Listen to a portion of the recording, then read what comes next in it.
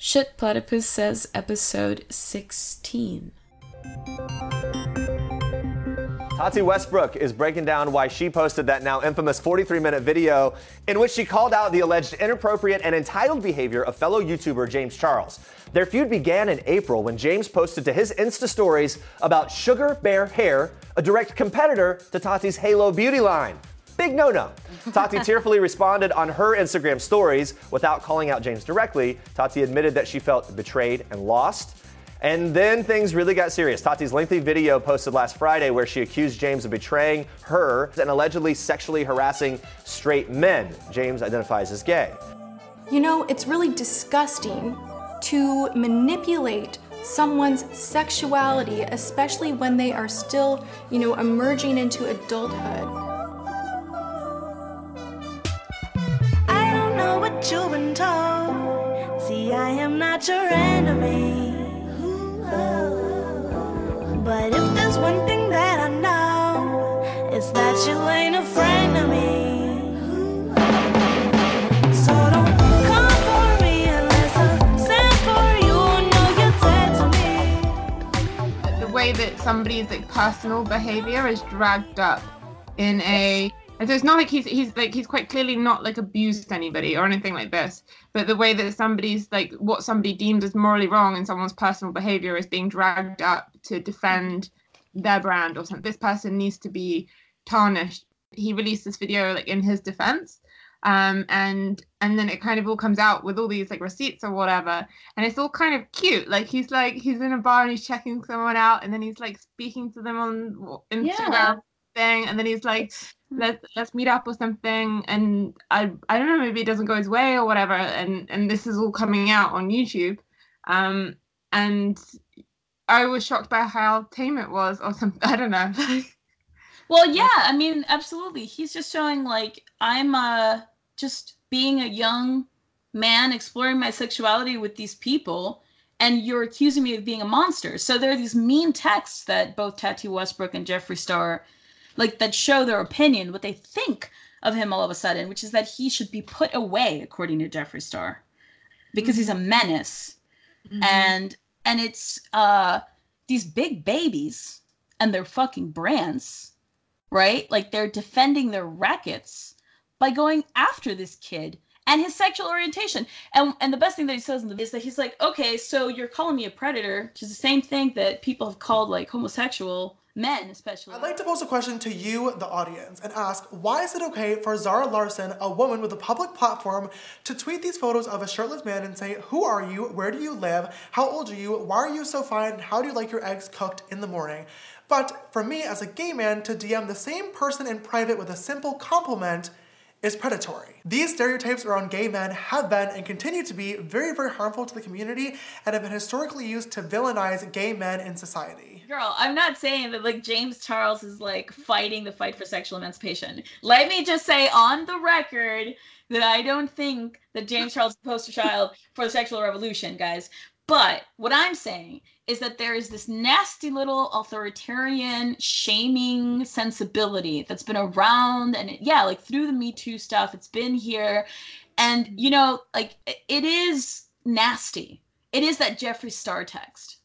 It's you're a menace. You should be put away. And I guess I took some satisfaction in seeing this 20-year-old kid who understood that he was being shamed. And he was what? I'm exploring my sexuality, and clapped back. So what does this have to do with the left, though? So these influencers have millions of followers, and lots of people watch this stuff and will watch these shaming videos, and but I don't know what it has to do with the left. Yeah, I don't think it has to do much with the left. I mean, I guess in a sort of mediated sense only, in that the left has participated in the bad culture of public shaming, and it has supported it as if it were some kind of moralistic duty on their part. There is a way in which cancel culture is, or this moment of cancel culture is happening in the left, for instance, in the art world with Nina Power, and again, and that's being taken up explicitly by people who are calling themselves leftists, artists that are very politically involved in calling themselves and defending the left. I think that the left does bear responsibility, some responsibility for, adding to this fire. I don't know, it's not participating in some of the good aspects of civil society, which is that we can appeal to each other's reason, and that we don't have to persecute people for their sexual behavior. I mean, this is the really bizarre part of it, right? That's the really scary conservative part of it, that they're shaming him, and that people are these receipts.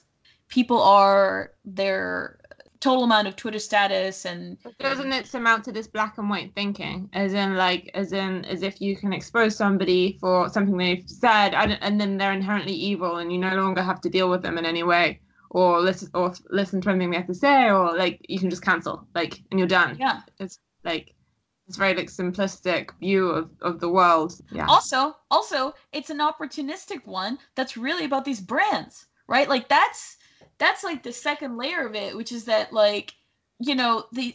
these self-righteous generation of millennials, because they're Tati and Jeffree Star are these older millennials, right? And James Charles is the kind of post-millennial younger person. And that they're brand fights, they're rackets, right? And to call them out as such, I mean, at least, again, you're right. I don't think it has to do with the left, but it's just I don't want to live in a world where, I don't know. I don't want to. Have you ever seen Snowtown, the Australian film? No. Oh, it's vigilante justice that was based in a true story in Australia, and these people that thought a young man was being molested, and their family takes this revenge on the entire community, and it sort of spirals into serial killings and these kinds of things. This is what I think of as being the future of vigilante justice. Of course, it's a dystopic and paranoid image. I was about to ask you, so where do we go from here? That you've just told me. I don't want that world. I don't want that world. I guess it's a serious question in terms of has cancel culture reached peak cancel culture, or do we have many more years of canceling to go? Yeah, this is why James Charles gives me hope. So team James Charles, all the way. Thank you, Sophia, for entertaining my dystopic paranoia.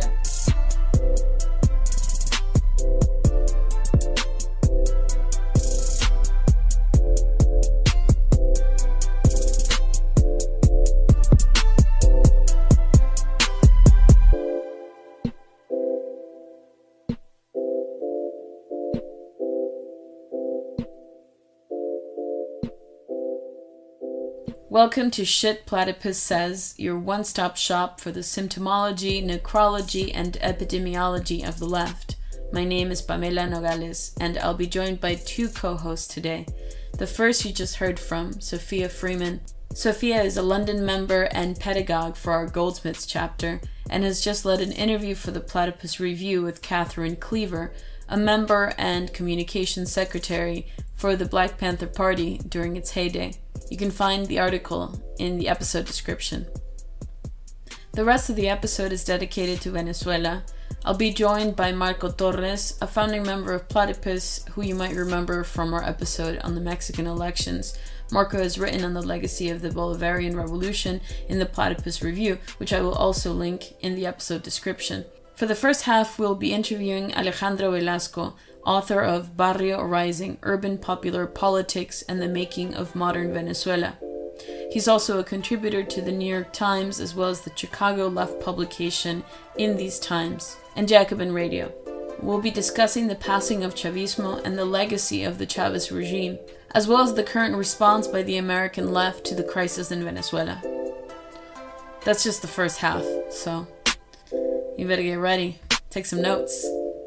Spicy. Yeah, enjoy it.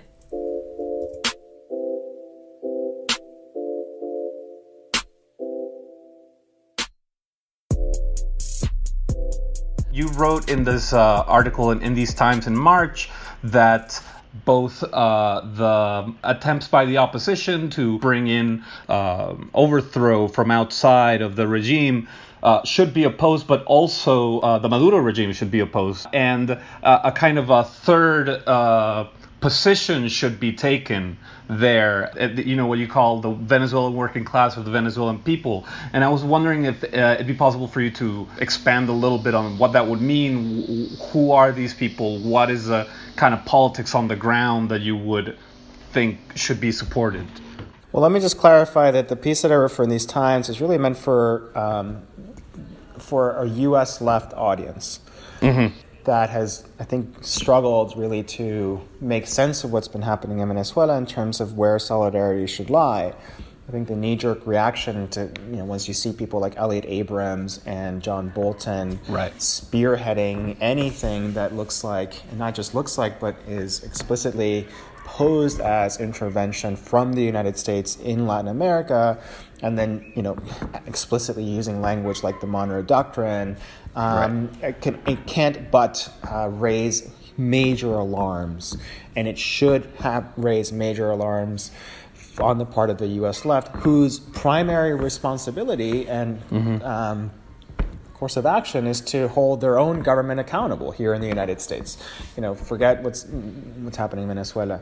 So that's the first thing that I wrote up for that audience. And on that basis, the other thing that I was have been seeing a lot in terms of that confusion is that there's a sense that knee-jerk opposition to U.S. government intervention in Latin America then leads to a kind of blind support for the government in power, Nicolás Maduro. Right. And that position does not hew to what I at least hear from and see when I go back on the ground in terms of grassroots sectors who live day-to-day the crisis in Venezuela, who have been in the past committed Chavistas, but who see Maduro in power not only as a guarantee of their continued crisis, but they also see Maduro in power as as undermining the larger project of Chavismo. And we can talk a lot about what they understand by the larger project of Chavismo, but more concretely, that these sectors that I speak with, who very much not only fashion themselves, but who have lived the crisis as leftists in Venezuela, nevertheless understand that Maduro is not somebody who Chavistas should continue to support, and so therefore anybody who wants to stand in solidarity, not with Guaido and the opposition, who have, of course, their own major problems, ideologically speaking, but with grassroots sectors in Venezuela, must also, at the same time as they're opposing U.S. intervention, oppose the Maduro government's claims to legitimacy. And so that's basically what I was trying to get at in that piece. So the people of Venezuela, the people that you're specifically talking about, the sort of grassroots opposition that, as you put it, are still committed Chavistas and want something other than Maduro. Like, what is it that you think the American left should do in terms of solidarity for these people? Well, the first thing is to unequivocally reject any attempt of regime change by the United States that is led by the United States and that is done without the explicit aim of holding immediate elections in Venezuela. So the first thing the U.S. should do is reject that out of hand.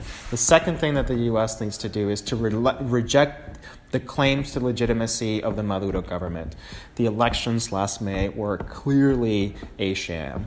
But it can't stop there. It can't just be opposition to U.S. and to Maduro.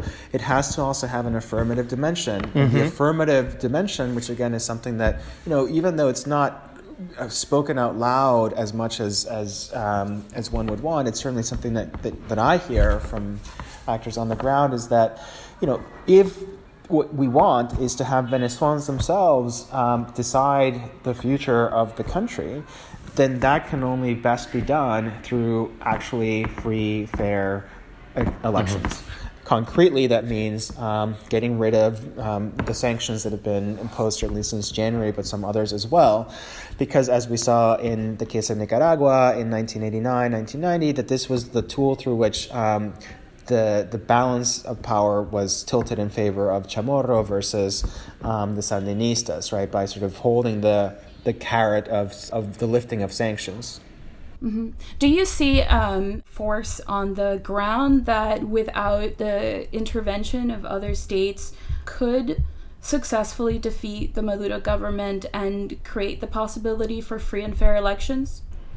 I was going to ask that exactly, but more specifically, is there any kind of basis to develop political parties, or is there surviving political parties that could participate in these free elections? There's tons of parties. Mm-hmm. Problem is that they've been, some of them have been, invalidated by the government. Right. And so that there are, political structures, and obviously the PSUV is still a very powerful political party, the pro-government party. So the issue isn't electoral mechanisms, or at least political mechanisms through which people can express their political positions. The issue is, I think, what Pamela was mentioning, how do you create the conditions such that elections can actually be held?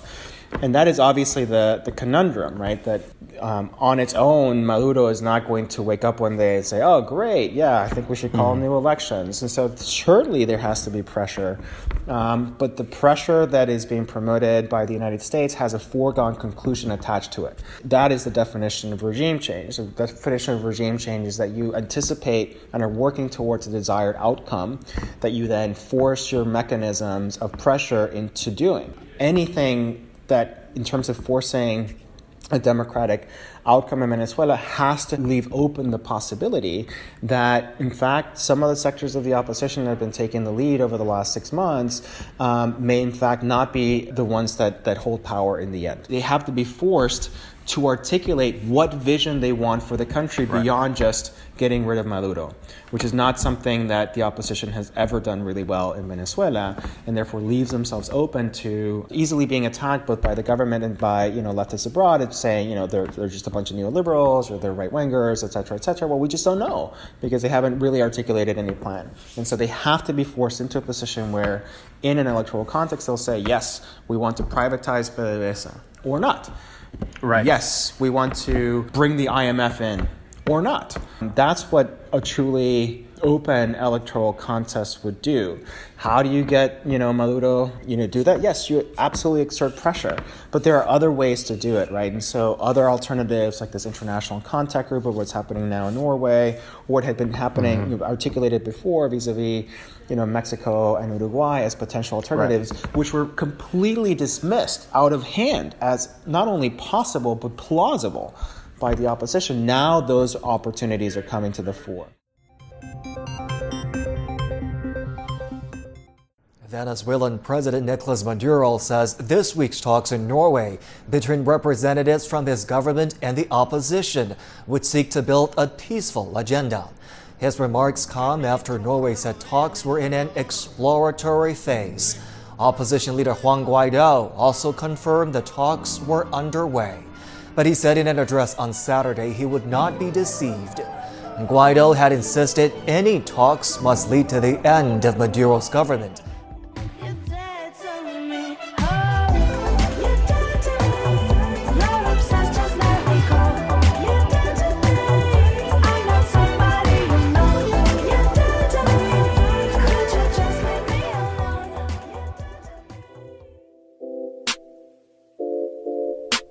Before we get back to the interview, here's George Galloway, former Labour Party MP, speaking on Hugo Chavez and his legacy after his death in 2013.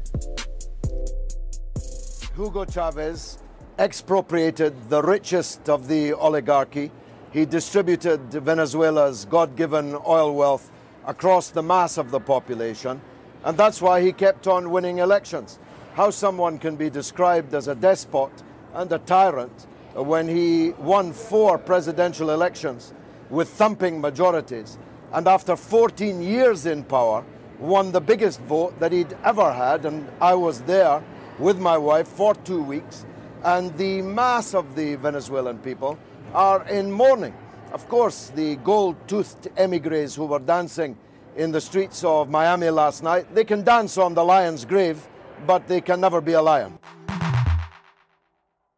I'd like us to switch to talk about the kind of socialism that was attempted, right? There's this, at least, idea on the left that there was an experiment at a type of socialism. Chavez himself said that it was not the model that Marx and Engels were discussing. It was something different. El socialismo petrolero of Venezuela, and what that actually was. I guess the question that connects it is there, you seem to be suggesting that the future of Venezuela will include something like liberal democracy. But I guess the question that we'd like to raise is there a future for socialism in Venezuela? And is it going to be like Chavez's socialism? And what was that? Number one, I'll just clarify that I'm not sort of a priori suggesting that the future of Venezuela should include liberal democracy. Oh. There are legitimate reasons for thinking about why this is the case, but not to conflate the current crisis with the past 20 years. Right. And so you hear this a lot, right, that the problems today go back to 1999 and Chavez coming to power, which is a way of basically erasing, for instance, opposition culpability in the first years of the Chavez government in staging anti-democratic and, frankly, insurrectionary, disloyal moves to oust a government that in its first years was actually extremely tepid in its articulation of any kind of reform efforts. Also ignores the ways in which between 2004 and 2012, the caloric intake of Venezuelans was increased by 1,000 on average. Also elides the ways in which, huge advances in housing and health were promoted. But of course, and that speaks to your other question about what kind of socialism are we talking about. It was a socialism that was entirely and far more even dependent on a single commodity to fund itself, as had been the previous governments under the Punto Fijismo, and that, of course, is oil. What's important, though, I think, to recognize is the following, right? So Chavez does not even begin to speak about socialism until 2005. Right, and we now think of Chavez as a socialist firebrand, etc. But the fact that he didn't even begin to talk about socialism in 2005 means that there's a 7-year period before then that the kind of government experiments that were being attempted and that were being promoted by Chavismo did not actually have at the core a vision of state-led development, which is very much like the 20th century forms of socialism that we had seen in the Soviet Union and other places, right? In fact, the kind of experiments that we were seeing in those early years had much more to do with participatory democratic mechanisms, had much more to do with direct control over finite resources, had much more to do with bringing together, certainly, the power of the state, but not as a tutelary power that then directs hierarchically the functions of the nation, but that is far more symbiotic between those on the ground and those in state. That begins to be completely eroded beginning in 2004, but far more so after 2005, in part, yes, because of this shift towards a more socialist discourse on the part of Chavez, but also because as a result of, and I don't know what you guys think about this, but this is at least my position, extremely self-sabotaging, disastrous policies taken by the opposition, which basically completely gave control of the state to Chavez, right? So the coup in 2002 allowed Chavez to purge the military and to therefore recraft the military in a different image. The oil industry lockout in 2002-2003, of course, allowed Chavez to fire 18,000 workers and then reshape and take control over the entire oil industry. And then the 2005 boycott of National Assembly elections, which were the product of a fiction, of a double fiction. The first fiction being that Chavez stole the referendum of 2004 based on very little, any kind of actual legitimate evidence, and number two, that there's no way that we could lose. We are the legitimate we are the legitimate rulers of Venezuela.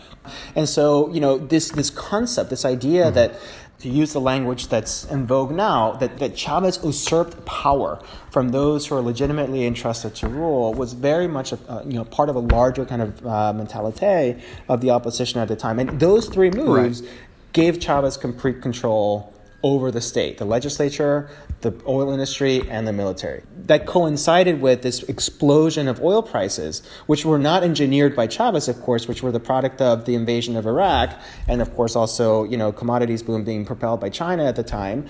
That then just basically meant that he had huge amounts of revenues and no institutional checks. And that's when you began to see the massive amounts of corruption laced by this language of socialism, which at the same time was in fact promoting consumerism and therefore became extremely schizoid. What you're saying is that the original reformist impulse of Chavez was actually ruined kind of by the socialist discourse, or that the socialist discourse was a turn away from this kind of more positive, in your view, reformism that was going on earlier, that was about participatory democracy and all this stuff?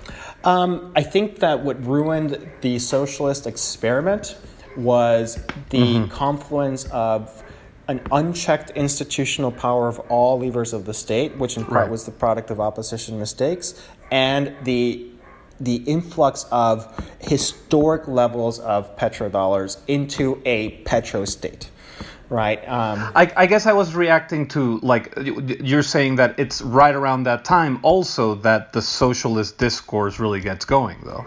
Exactly. And not only does it get going, but then it becomes institutionalized by way of, the 2007, constitutional reform. Basically, the way to think about this is that the Constitution that was passed in 1999 was a Constitution that was participatory democratic in orientation, that because it was participatory democratic and it also made some overtures towards, or some gestures towards thinking about how the state should redistribute its resources more equitably, had what we would call a socialist orientation, even if not ideologically termed as such. Right. What happens with the constitutional reform efforts of 2007 that are rejected, we shouldn't forget, that's the one major electoral loss that Chavez suffers in his career, was because it was basically saying that old constitution with those values and aims that we had intended is now no longer applicable in this new terrain. Right? And so that sort of begins the process of creating basically two Chavismos. A Chavismo that is much more experimental in these participatory democratic ways, which is positive, absolutely, but it's also circumscribed by, unfortunately at the time, just this tremendously insurrectionary moves on the part of the opposition. And then by 2005, when Chavez now has complete control over the state and these new revenues, an abandoning of those earlier principles that uphold the value of grassroots experimentation now say, forget that, the state is, as it has always been, the primary guarantor of the distribution of resources in Venezuela. And now we have control over all the state, and this is the way we're going to do it, and it's going to be highly vertical in its form. How much power did the people have at the beginning of this experiment of socialism? I guess the way to answer that question is to say, consejos comunales are the first articulation of this effort exactly after Chavez starts talking about socialism, to distribute the resources of the state by way of the oil revenues to organized localities. And in that vein, it is not refashioning or remaking the state. It is basically creating these organizations that don't actually have capacity to challenge state policy, but do have the capacity to be able to channel resources and then use them in whatever way their communities most see fit. So it's a disaggregation of popular power rather than an aggregation of popular power. If you ask me very concretely, what did those first 7 years of Chavismo before the advent of socialism of the 21st century look like? Concretely, it's a CTUs. And before that, they had been organized into the Círculos Bolivarianos. And before that, they had been organized into the Mesas Técnicas de Agua going back to the 1990s.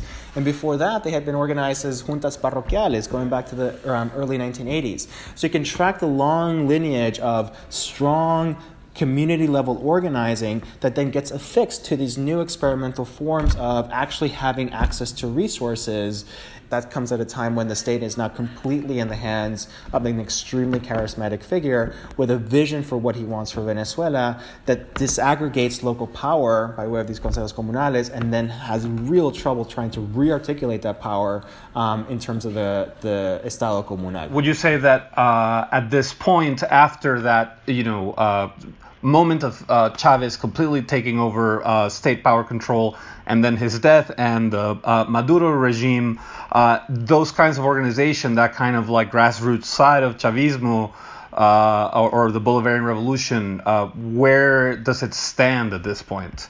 I mean, at this point, it's completely dismantled. Destroyed, right? Mm-hmm. But that has to do... that has to do with many things, including, of course, just the collapse of oil prices. But I think more generally, you were already beginning to see this around 2012, right before Chavez dies. Right. What he has, I think that he realized around 2011, certainly by 2012, but around 2011, that to some extent he had made a mistake. And in fact, his very famous Golpe de Timón speech, he kind of acknowledges this. And the mistake that he acknowledges is that in trying to take control over the state in order to be able to promote the organization by way of real access to resources of these grassroots groups, he had disaggregated power, number one, and two, instead promoted consumerism in the absence of a strong ideological vision about not being beholden to access to cash, rather than having it be a more, socialist orientation of where self-interest comes from. And so by simultaneously promoting consumerism and then also disaggregating the power of organized local communities, he realized, oh my gosh, now we have to resolve this contradiction. Mm-hmm. And the way that he tried to resolve that contradiction was by introducing this concept of the Estado comunal, the communal state, right? But of course, the problem with the Estado comunal is that it was going to come into direct conflict with the architecture of the pre-existing state, which was now completely controlled by the PSUV as a hierarchical political party, as a classical Leninist political party.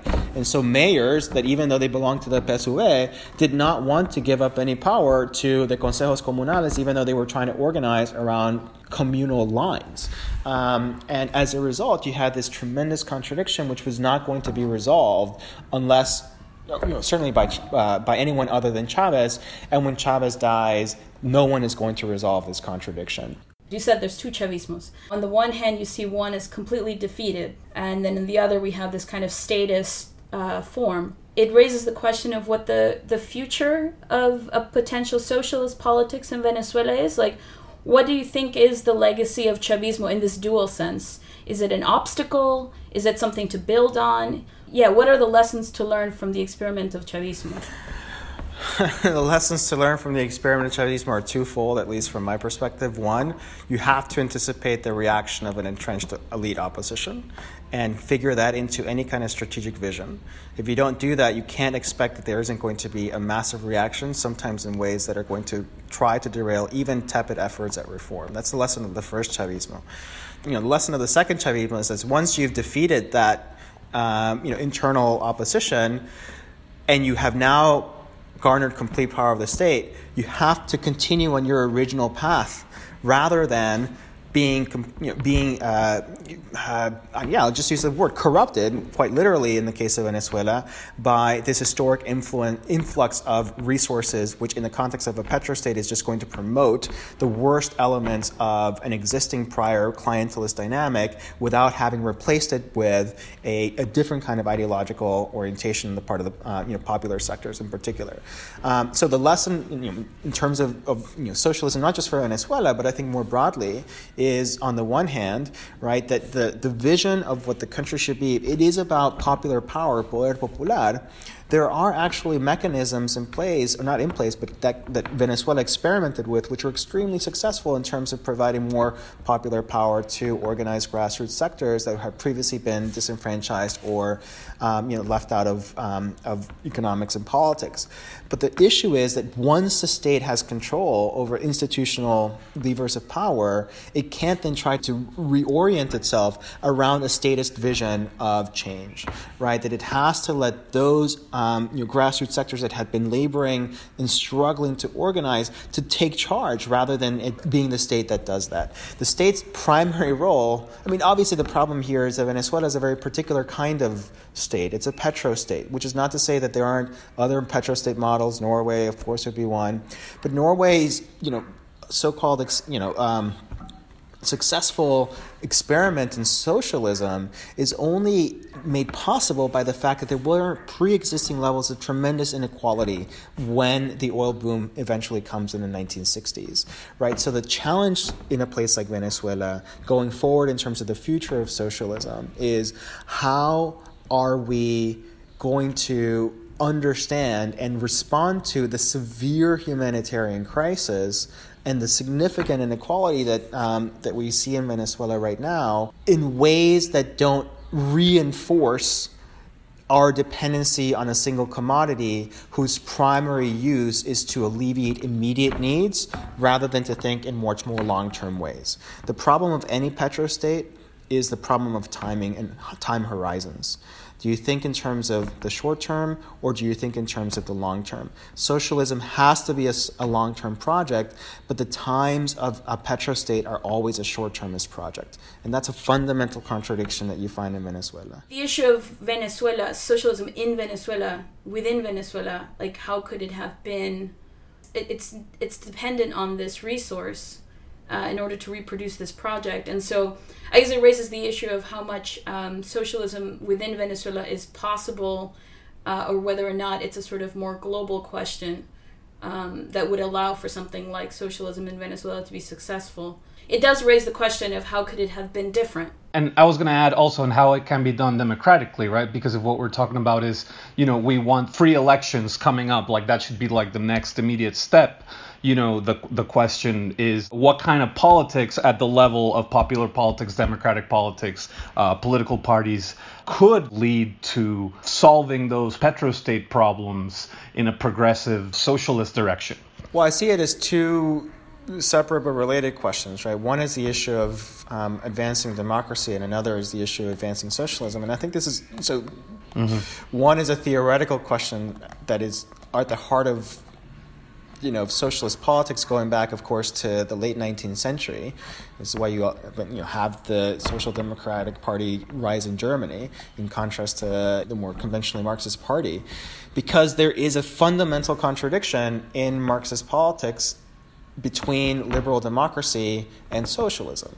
Right, the whole theory of a dictatorship of the proletariat comes as a recognition that the bourgeoisie that emerges in a liberal democratic context will not cede any of its power. In fact, will resist aggressively to any challenges to its economic and political power. And so this is, why you have sort of the workers taking over the means of production, and insofar as it is an explicitly anti-democratic, move in terms of procedural democracy, in terms of liberal democracy, that's a fundamental theoretical problem that socialists need to grapple with, especially in a place like the United States, right? Imagine if Bernie Sanders wins the election. Great. How, in fact, are you going to promote some of the policies that have been talked about if there is tremendous amount of reaction on the part of entrenched institutional sectors? Are you going to trample on some of the democratic rights of these organizations? Are you going to trample on the institutional power that they've held for decades and decades? Right? This becomes a challenge that we must think about in terms of a socialist future. The Venezuelan case is even more dramatic, right? Because not only do you have these sort of classic problems of socialist theory playing out, but then you also have them playing out in a context where exactly as you said, Pamela, the very essence of the modern Venezuelan state, whether it's a military dictatorship, whether it's a liberal democracy, or whether it's a socialist project, has always been the same, that the state is the only vehicle, the only node through which the resources that belong to the nation can be distributed. At its height, before 2003, 40,000 people worked in the national oil industry. 40,000 people basically comprised 90% of the revenues of a country. That's it.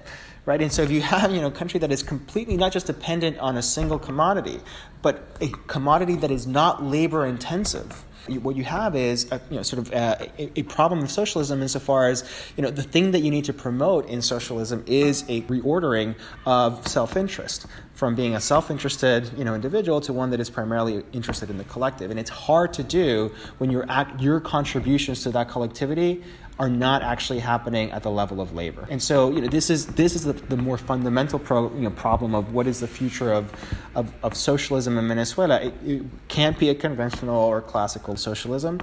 None of these experiments happen in a vacuum. They happen against the backdrop of already prior existing institutional mechanisms. And so the second question that has to be asked after the issue of, how do you resolve for the contradictions of state is, well, how do you actually account for, exactly as you said, how is there a fundamental contradiction between liberal democracy and socialist politics? And if there is a fundamental contradiction there, how are we going to resolve that in ways that may not be appealing from a democratic perspective, but may also force us to contend with the accumulated problems of a socialist project, right? I think both of those need to be taken into consideration. So to call for free elections today, because as you said, the left has been decimated in Venezuela, will mean to put certain people in power that may not want the left. Exactly, precisely.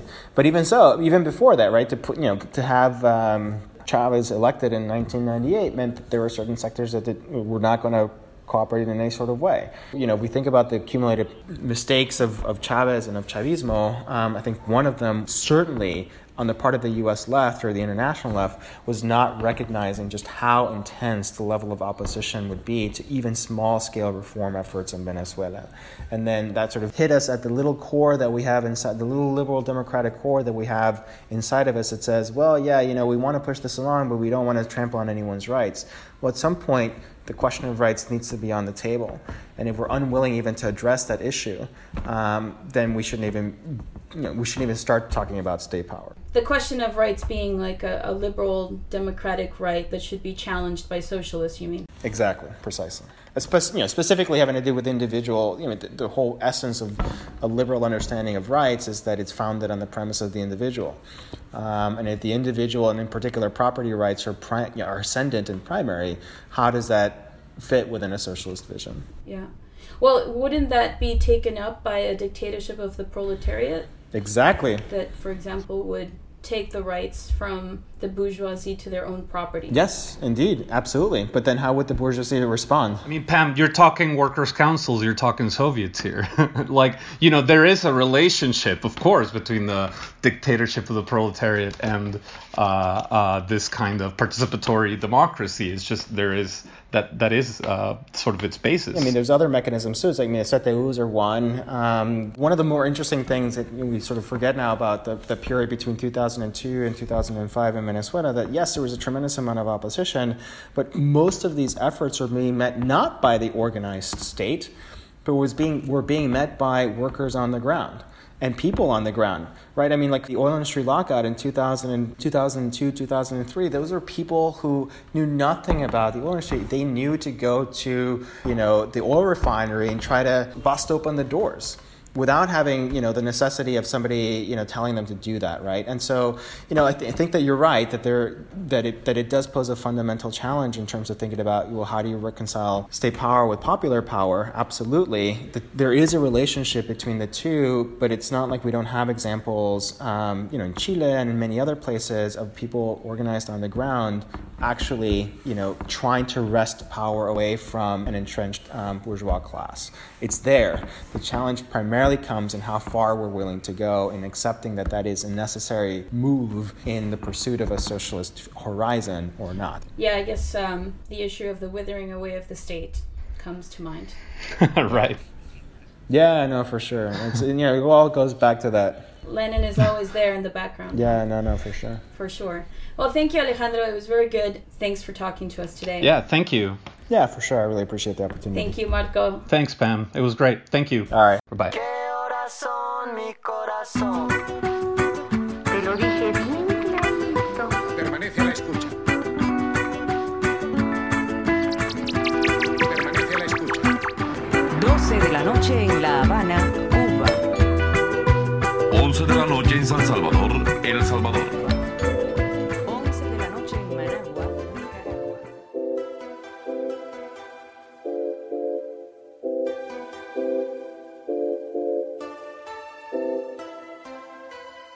following is an interview with Marc Santupéry. He is a French journalist, editor, and translator living in Quito, Ecuador. He's the author of El Sueño de Bolívar, El Desafío de las Izquierdas Sudamericanas, and joins me to talk about the left's response to the Maduro regime, as well as to the early years of Hugo Chavez and the legacy of Chavismo.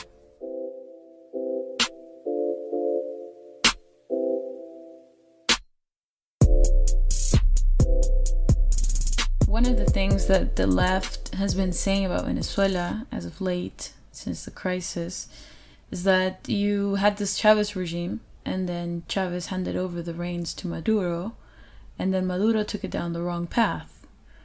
So there's a lot of Chavismo nostalgia out there, and it raises the question for me about why the problem has to appear this way to the left, but also if the crisis that Venezuela is experiencing right now was an inevitable decline that would have happened under Chavez.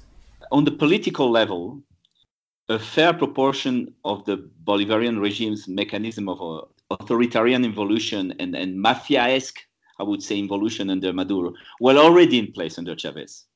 But they did not reach the scale that we see today. That's the difference. But at the time, at Chavez's time, the justice system was manipulated by the regime. The social movements were criminalized. Independent trade unionism were criminalized. There were arbitrary detentions. There were bans on certain professions. There was systematic confusion of the party and the state. There were disregard for mechanisms defined by the Bolivarian constitution itself. There was a complete tolerance of corruption within government ranks. And there was a protection of the new rich inside the government, what they call it, in Spanish, the la boliburguesía, inside the government. So all this existed already. But there was a bigger measure of pluralism, political pluralism, because Chavez had an extraordinary charisma, was much more popular, and he had a lot of money at the time. I mean, it was the oil boom. So, of course, I think all the mechanisms of the involution were already present. Concerning the left, the comrades in Jacobin, I try to make them understand that they don't understand. The Chavez and Chavismo has completely destroyed the Venezuelan left. Which was not very powerful, but there was, let's say, 3 or 4 parties that had interesting lines and socialism, democratic socialism, and things like that. They have been completely co-opted and destroyed. Chavismo has completely destroyed the Venezuelan left. The tragedy is that probably destroys any serious discourse about a socialist alternative in Venezuela for at least 20 or 30 years. And if there was a party like Democratic Socialist of America in Venezuela, it would be persecuted. Some of its cadres would be in prison. That's what happened. That's what's a bit terrible about the misunderstanding that some American socialists have about Venezuela and this kind of Chavista nostalgia. What do you see as the legacy of Chavismo in Latin America? And maybe on the left more broadly? After the beginning of the austerity measures of Carlos Andrés Pérez in the 90s and other regimes in the 90s, people got poorer and poorer, and adding to the poverty, there was the stigma of being, low class and brown or black. And that is true. That is absolutely true. That Chavez's coming to power empowered those people, gave them money at some point when there was money. And now there are 2 problems with that. I would say what people thought was a revolution was more like a gigantic self-esteem therapy for the masses. And so a lot of leftists confused this with a revolution. I don't think it was a revolution. But somehow he vindicated some of the long-term grievances of subaltern sectors of the population.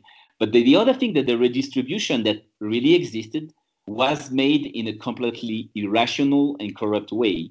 All these famous misiones, the missions, the social missions, were done completely outside of a normal state structure. But that means there was no control, no monitoring at all. I mean, you could not go in the parliament and say, well, I want to examine the budget of the Mission Barrio Adentro and know where the money comes, where the money goes. Even if you were a leftist and you wanted it to be distributed more fairly, it was completely opaque, and it gave place to an enormous corruption. And in the end, it was completely unsustainable. So I would say that at the time, one merit of Chavez is having put this inequality issue in the center of the agenda for the whole continent. But apart from the symbolic aspect of it, he did it all in the wrong way. As for the legacy, no, I would say there is a knee-jerk reaction against imperialism. We don't want U.S. intervention and things like that. So we must, even if Maduro is not very good, we must defend him. But nobody claims that there's a model. I mean, only very, very small minorities think there is anything to get from the legacy of Chavismo. I'd like to get into the definition of how Chavez and people around him understand his version of socialism, socialismo petrolero. Chavez himself said that this was a different model for socialism than the one espoused by Marx and Engels. And the idea is that you're going to build a model of socialism on a state that depends on oil profits. In the US, the left emphasizes that Chavez gave back the money to the people and that socialism in Venezuela is actually participatory democracy. And they often talk about the neighborhood committees that had power or influence over resources, state decisions. So this is a two-part question. I guess one is, what is socialism for Chavez? And two, what do you see as what actually happened? So the actually existing socialism of the 21st century, what does that mean? When he was first elected, Chavez didn't speak of socialism at all. In fact, when he made his campaign in 1998, he was saying his model was Tony Blair's third way, So, and then he said he was inspired by a Peruvian military regime in the 70s, Velasco's. Sometime he mentioned other models, but the socialism word came only in 2006, at the end of 2006, and there was no talk of socialism. He never hid his deep admiration for Fidel Castro, but it was an admiration precisely for what he saw in Fidel Castro as the typical strong Latin American caudillo, a caudillo who supposedly works for the people, but it was a very vertical, personalist form of socialism, I would say, and he never hid that. As for the oil, basically the forms of redistribution to the people are also practiced in the Gulf countries, Of course, they are not practiced for the Pakistani or Indians working there, but they are practiced for the local population, the Emirati population, the Saudi population. And even under Sarah Palin in Alaska, they would redistribute money from oil directly, giving directly money to the citizens. I mean, that's the typical oil rentier regime. You can call it socialist if you want, but the mismanagement and the corruption is absolutely gigantic, enormous. I mean, there's a lot of corruption in Latin America in general, and I live in Ecuador, and you know what it is in Peru. I mean, we know what it is, but the dimension in Venezuela under Chavismo was extraordinary. So, because there was also a lot of money. So I don't see what it means. Socialismo petrolero, I don't see what it can mean as a model of society. I think it's completely absurd. Completely absurd. As for the participatory democracy, I've seen it on the ground. I've talked with a lot of people who have made, very precise ethnographic studies of what was going on. Part of it was not really control, but symbolic empowerment, which was really touching. When you went in the barrios and you see that the people at the time in 2005, 2006, the people were very proud of their constitution, very proud of having some kind of a voice, and a face in the country, which was touching. I can understand. But in terms of real power, it was just a very marginal power about local municipal things. Basically, it was the same kind of management of poverty that the NGOs of the UNDP try to do everywhere in Africa and South America.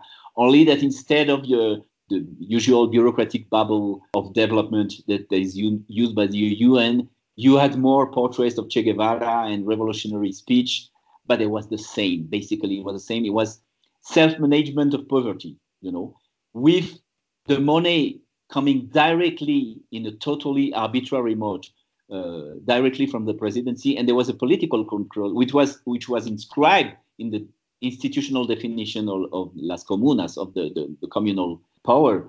It was directly dependent from the president's office. So, can I ask you what the local municipal management that these committees were in charge of? What was that?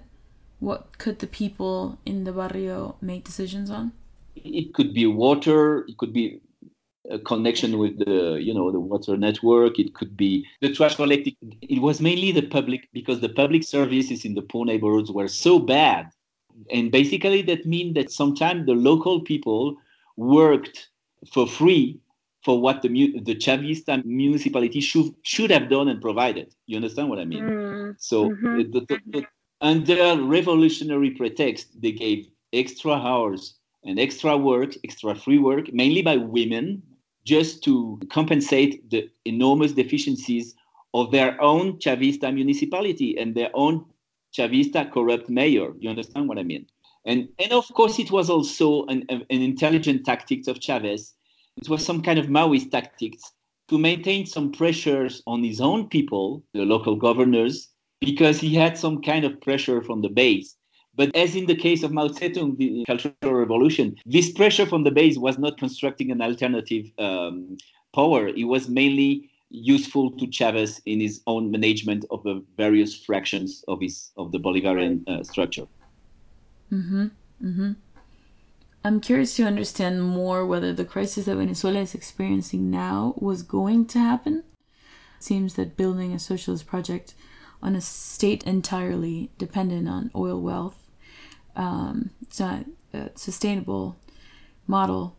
I read in The Economist a while back that Venezuela has actually been dependent on the United States to refine the great majority of its oil. So it's still greatly dependent on the United States to make the oil profitable. What I'm trying to understand is, even in terms of Chavez himself and his own vision of Venezuela, how could it have been feasible? So the first question is, what do you think could have been the best possible outcome of this project? Like, what would success, what would it have looked like for someone like Chavez if he were around? And two, is the crisis that Venezuela is experiencing right now, was it inevitable? Was there specific mismanagement by the Maduro regime? What would have been the success? It would have been maybe a more, if we speak of socialismo petrolero, there is one example of relatively functioning socialismo petrolero in the world, and it's Norway. Norway. It's Norway. Yeah. I mean, if we want to talk about a very greatly redistributed welfare state with a lot of money coming from oil, but they have a special fund for the future that the politicians cannot touch. I mean, the level of corruption is absolutely very, very low in Norway, and there's the level of separation of powers and control that permits that these oil riches can be used in a more transparent and fair way. When Bernie Sanders speaks of democratic socialism, of course, he rather mentions Norway than Venezuela.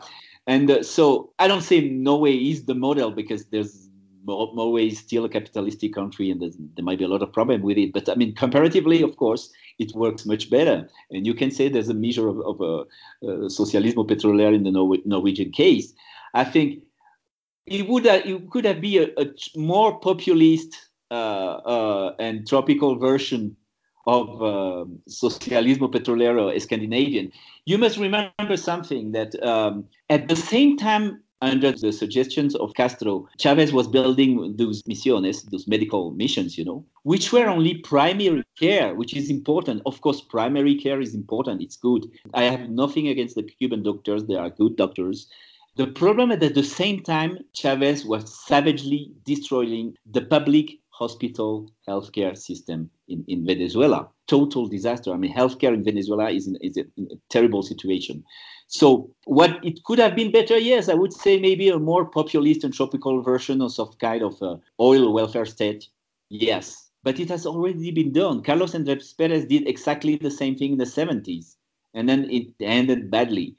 The question of the post-oil transition in Venezuela is extremely complicated. The level of dependence on oil is enormous. That's a real problem. I have no easy solutions for that. So, and the other thing you asked me, I think if Chavez was still in power, first, Chavez was the real center of power, and he had an enormous charisma, and I think he was smarter. He would have done some compromises, and he would have taken some pragmatic measures. He was really in control. Maduro is not in control. You've got 4 or 5 centers of power, 4 or 5 mafias, competing mafias into the structure of power.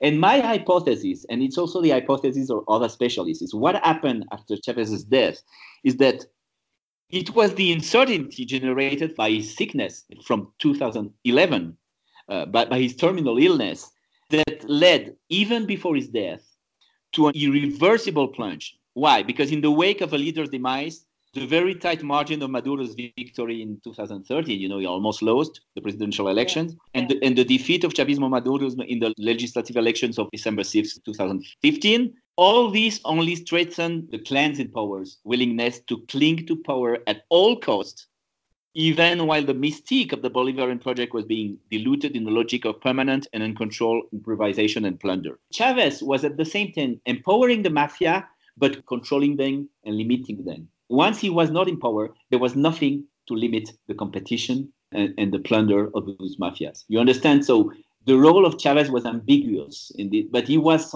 somehow he gave some equilibrium to the forces in play, and he was able to make compromises, which the new power is not able to do. But it's only a bunch of mafias competing between themselves and struggling only to survive through brutal appropriation of the rents, of the oil rent, manipulation of exchange rates, and import monopolies, and that's how they work. What do you think about the prognosis for any kind of socialist politics after Venezuela? And is the pink tide, do you think, over? Is this a moment for reflection? Or are we just going to see the left in Latin America go into a deeper and deeper ideological crisis? Because it seems rather confused right now. Yeah, it is very confused. It will go into a deeper ideological crisis because most of the organized left, they pretend to completely defend Maduro's regime and the legacy of Maduro's regime. That's what they say in public. When you talk in private, but that's a double consciousness of the left. When you talk in private, they would say, yeah, it's just completely fucked up. Those guys are a mafia, but we cannot concede to imperialism. I think it's a very bad strategy. I mean, some people really believe it, but some people are just cynical, and that's a terrible thing. Because I remember, I've lived in the Eastern Bloc, and I'm old enough, and I speak Czech, and I've seen in the 80s. I knew that those regimes were crumbling from inside, also for the level of cynicism and hypocrisy there was inside the same regime. So when you have people who tell you in private, yes, of course, Venezuela is a mess, Maduro is a gangster, but we cannot concede to imperialism, there's a real problem. It's not only a moral problem, it's a strategic problem. And the magnitude of the bad faith and cynicism and hypocrisy in the left about the Venezuelan regime makes that this ideological crisis still can deepen for a few years. It's not hopeless. I mean, there are social movements. It's even possible that in 2 years the military themselves kick out Bolsonaro from power. I mean, it can give new hope, maybe for the left in Brazil too. Though there too, the PT, el Partido de los Trabajadores, the Workers' Party, has not had a real realistic attitude to the Venezuelan regime. That's not the same as if you speak in private. I know some people, very high people inside the Workers' Party in Brazil, they are perfectly lucid about Venezuela and they say it's a mess, it's a disaster. But there's some kind of ideological inertia that say that we cannot say that in public. And if we want the other left party to support us, to support Lula, who is in jail, we cannot say anything bad about Venezuela. It seems like the anti-imperialism of a lot of people on the left has become an obstacle to thinking about socialism in a different way. It seems like it's a block. It doesn't allow for people to conceive of a socialist project that isn't just defined by its stance against the United States. Yeah, that's true. I have a friend who recently talked to Veronica Mendoza in Peru, and that's the same thing. In fact, in private, she's extremely critical of Venezuela, but I don't know if she's so critical in public, I mean, but it's a dangerous schizophrenia. That's why, for me, it's such a tragedy that the U.S. left doesn't understand well what's going on in Venezuela. I think anti-imperialism is a good thing. Only you must understand how the empire works, and they have a vision, a caricatural vision of how the empire works. And for them, the empire in the U.S. is just like un villano de telenovela, a bad guy from a telenovela. You understand? It doesn't work like this, and you can see it just now. I always said that the supposed military intervention in Venezuela was a complete bluff. And of course, it has been proven that it was. So you must understand the real mechanisms and the fact that there's an incredible vacuum of power in the White House now. It seems like the anti-imperialism rhetoric is less of an analysis and more of a value that takes place of defining socialism. It's virtue signaling. Right. It's not an analysis, and that's a real problem. That's a real big problem. The reason, though, why the left holds on to this value of anti-imperialism is that for a very long time it has been unable to explain what are the tasks of socialism. So, for example, in our conversation about Chavez, I like that you said, well, what would a successful Bolivarian revolution look like? Maybe it would look like Norway. And I guess that raises a lot of questions, actually, because if that's the successful model, well, that's not socialism, actually. So there's a social democratic imagination that some of the left, like in the United States, present as part of their version of socialism. And in parts of the third world, like in Venezuela and Peru, the anti-imperialism becomes the content of socialism. In fact, this knee-jerk automatic anti-imperialism fills a void, but there's not a real model behind it. So you've engaged Jacobin on the Venezuelan question. I can talk with those people. I'm a bit provocative and ironical because I think there's really something they should wake up, And there's called the gringo white guilt, the gringo white guilt. Oh, I'm a gringo. I'm a member of the empire, so I cannot criticize, Gringo white guilt. You heard it here first. Bolton is not interested in Venezuela, not at all. He just make an alliance with Eliota Brasa and Marco Rubio, but he's not interested in Venezuela. His thing is Iran. But I think what he's doing now is completely crazy. I don't think he will succeed because of many things, because of the opinion, because of the Congress, because of Trump himself. I mean, it's quite complicated. You must analyze and very finely what's going on, because you can have knee-jerk, virtuous, anti-imperialist positions. I mean, you must be much more specific, much more concrete. And it's terrible because what I try to speak with Venezuelans, and I try to tell them, you may have your opinions. I understand that you are completely disgusted by the left because the supposed left regime that you have lived in Venezuela. But don't think that all left-wing people are the kind of political commissar assholes. They want to teach you what is really going on in Venezuela, which is the way most of the left appears to Venezuela now. And it's a tragedy. Yeah. And it doesn't really help to build a mass movement, I would imagine. Absolutely. It doesn't help. I mean, on the ground, it doesn't help the trade unionists in Venezuela. It doesn't help the indigenous people in Venezuela, because you really need a grassroots organization. And it's not with this kind of discourse that you can help. You won't help. It's just ideological blah, blah. But you won't help real people self-organization. You understand what I mean? Mm-hmm. Well, thank you, Marc, for sitting down to talk to me about Venezuela. And we will talk to you soon. Take care. Okay, bye. Thank you very much. Ciao, suerte. This has been a production of the Platypus Affiliated Society. Platypus is an international membership-based group that organizes reading groups, public fora, research and journalism focused on problems and tasks inherited from the old, new, and post-political left for the possibilities of emancipatory politics today. Qué malo es estar en la cárcel, y qué soledad se siente. Cuánto se desea la bonita libertad. Oye, cuánto se desea, mami, la bonita libertad.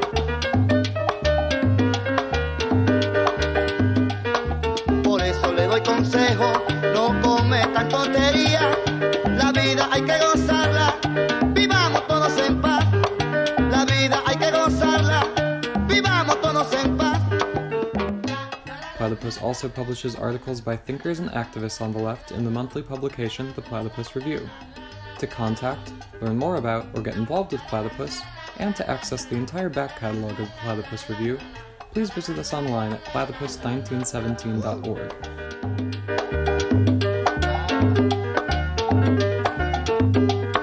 Qué malo es estar entre rejas, y qué soledad se siente. Cuánto se desea la bonita libertad. Oye, cuánto se desea, mami, la bonita libertad.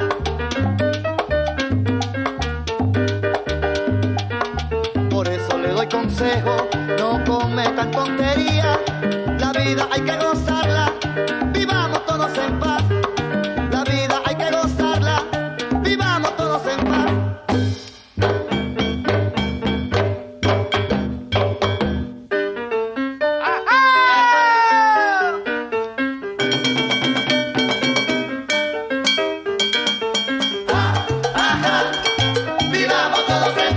Suéltenme ya, déjenme ya y déjenme gozar la libertad.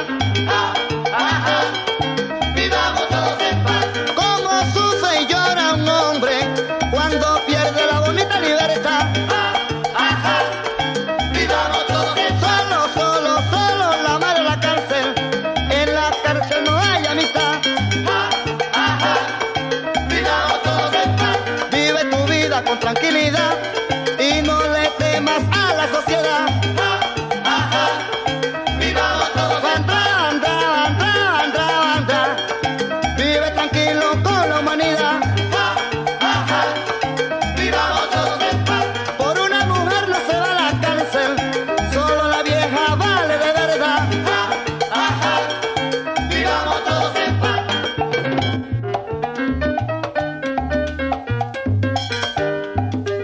A los que se encuentran en prisión.